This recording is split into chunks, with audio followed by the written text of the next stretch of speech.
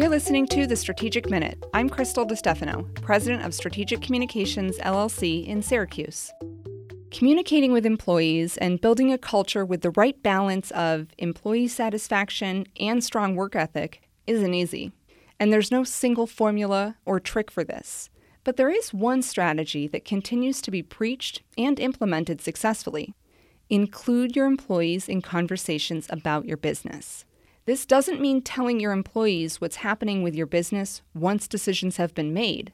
This only works if you engage them before, during, and after decisions and news about your organization. And then you repeat that cycle.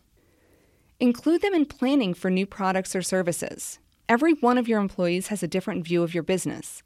Their perspectives and insights could mean the difference between a new product or service that succeeds and one that fails.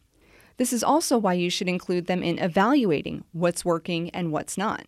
Remember, we must strike a balance here in order to achieve that culture of satisfaction and work ethic. So there needs to be a formal structure for gathering insights from employees, clear expectations set for if and how the information they share will be used, and an understanding that they may not get to weigh in on every decision or aspect of the business. To help keep the two-way dialogue flowing in between the times when you ask for their insights, be sure to constantly share good news and positive feedback with your team, as well as any recognition that your organization receives.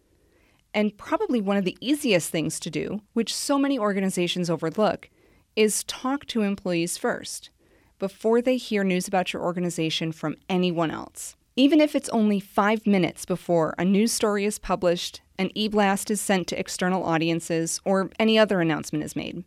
This accomplishes several things. First, it demonstrates your commitment to communicating with them. Second, it shows them that you're being transparent about what's happening with the organization.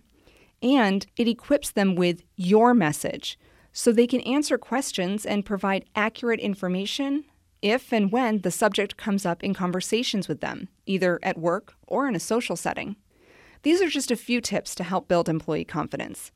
If implemented properly, you will quickly glean even more insights into how to build your employees' confidence and their support for your organization. Thanks for listening to the Strategic Minute. If you want to learn more about what we do at Strategic Communications, visit stratcomllc.com.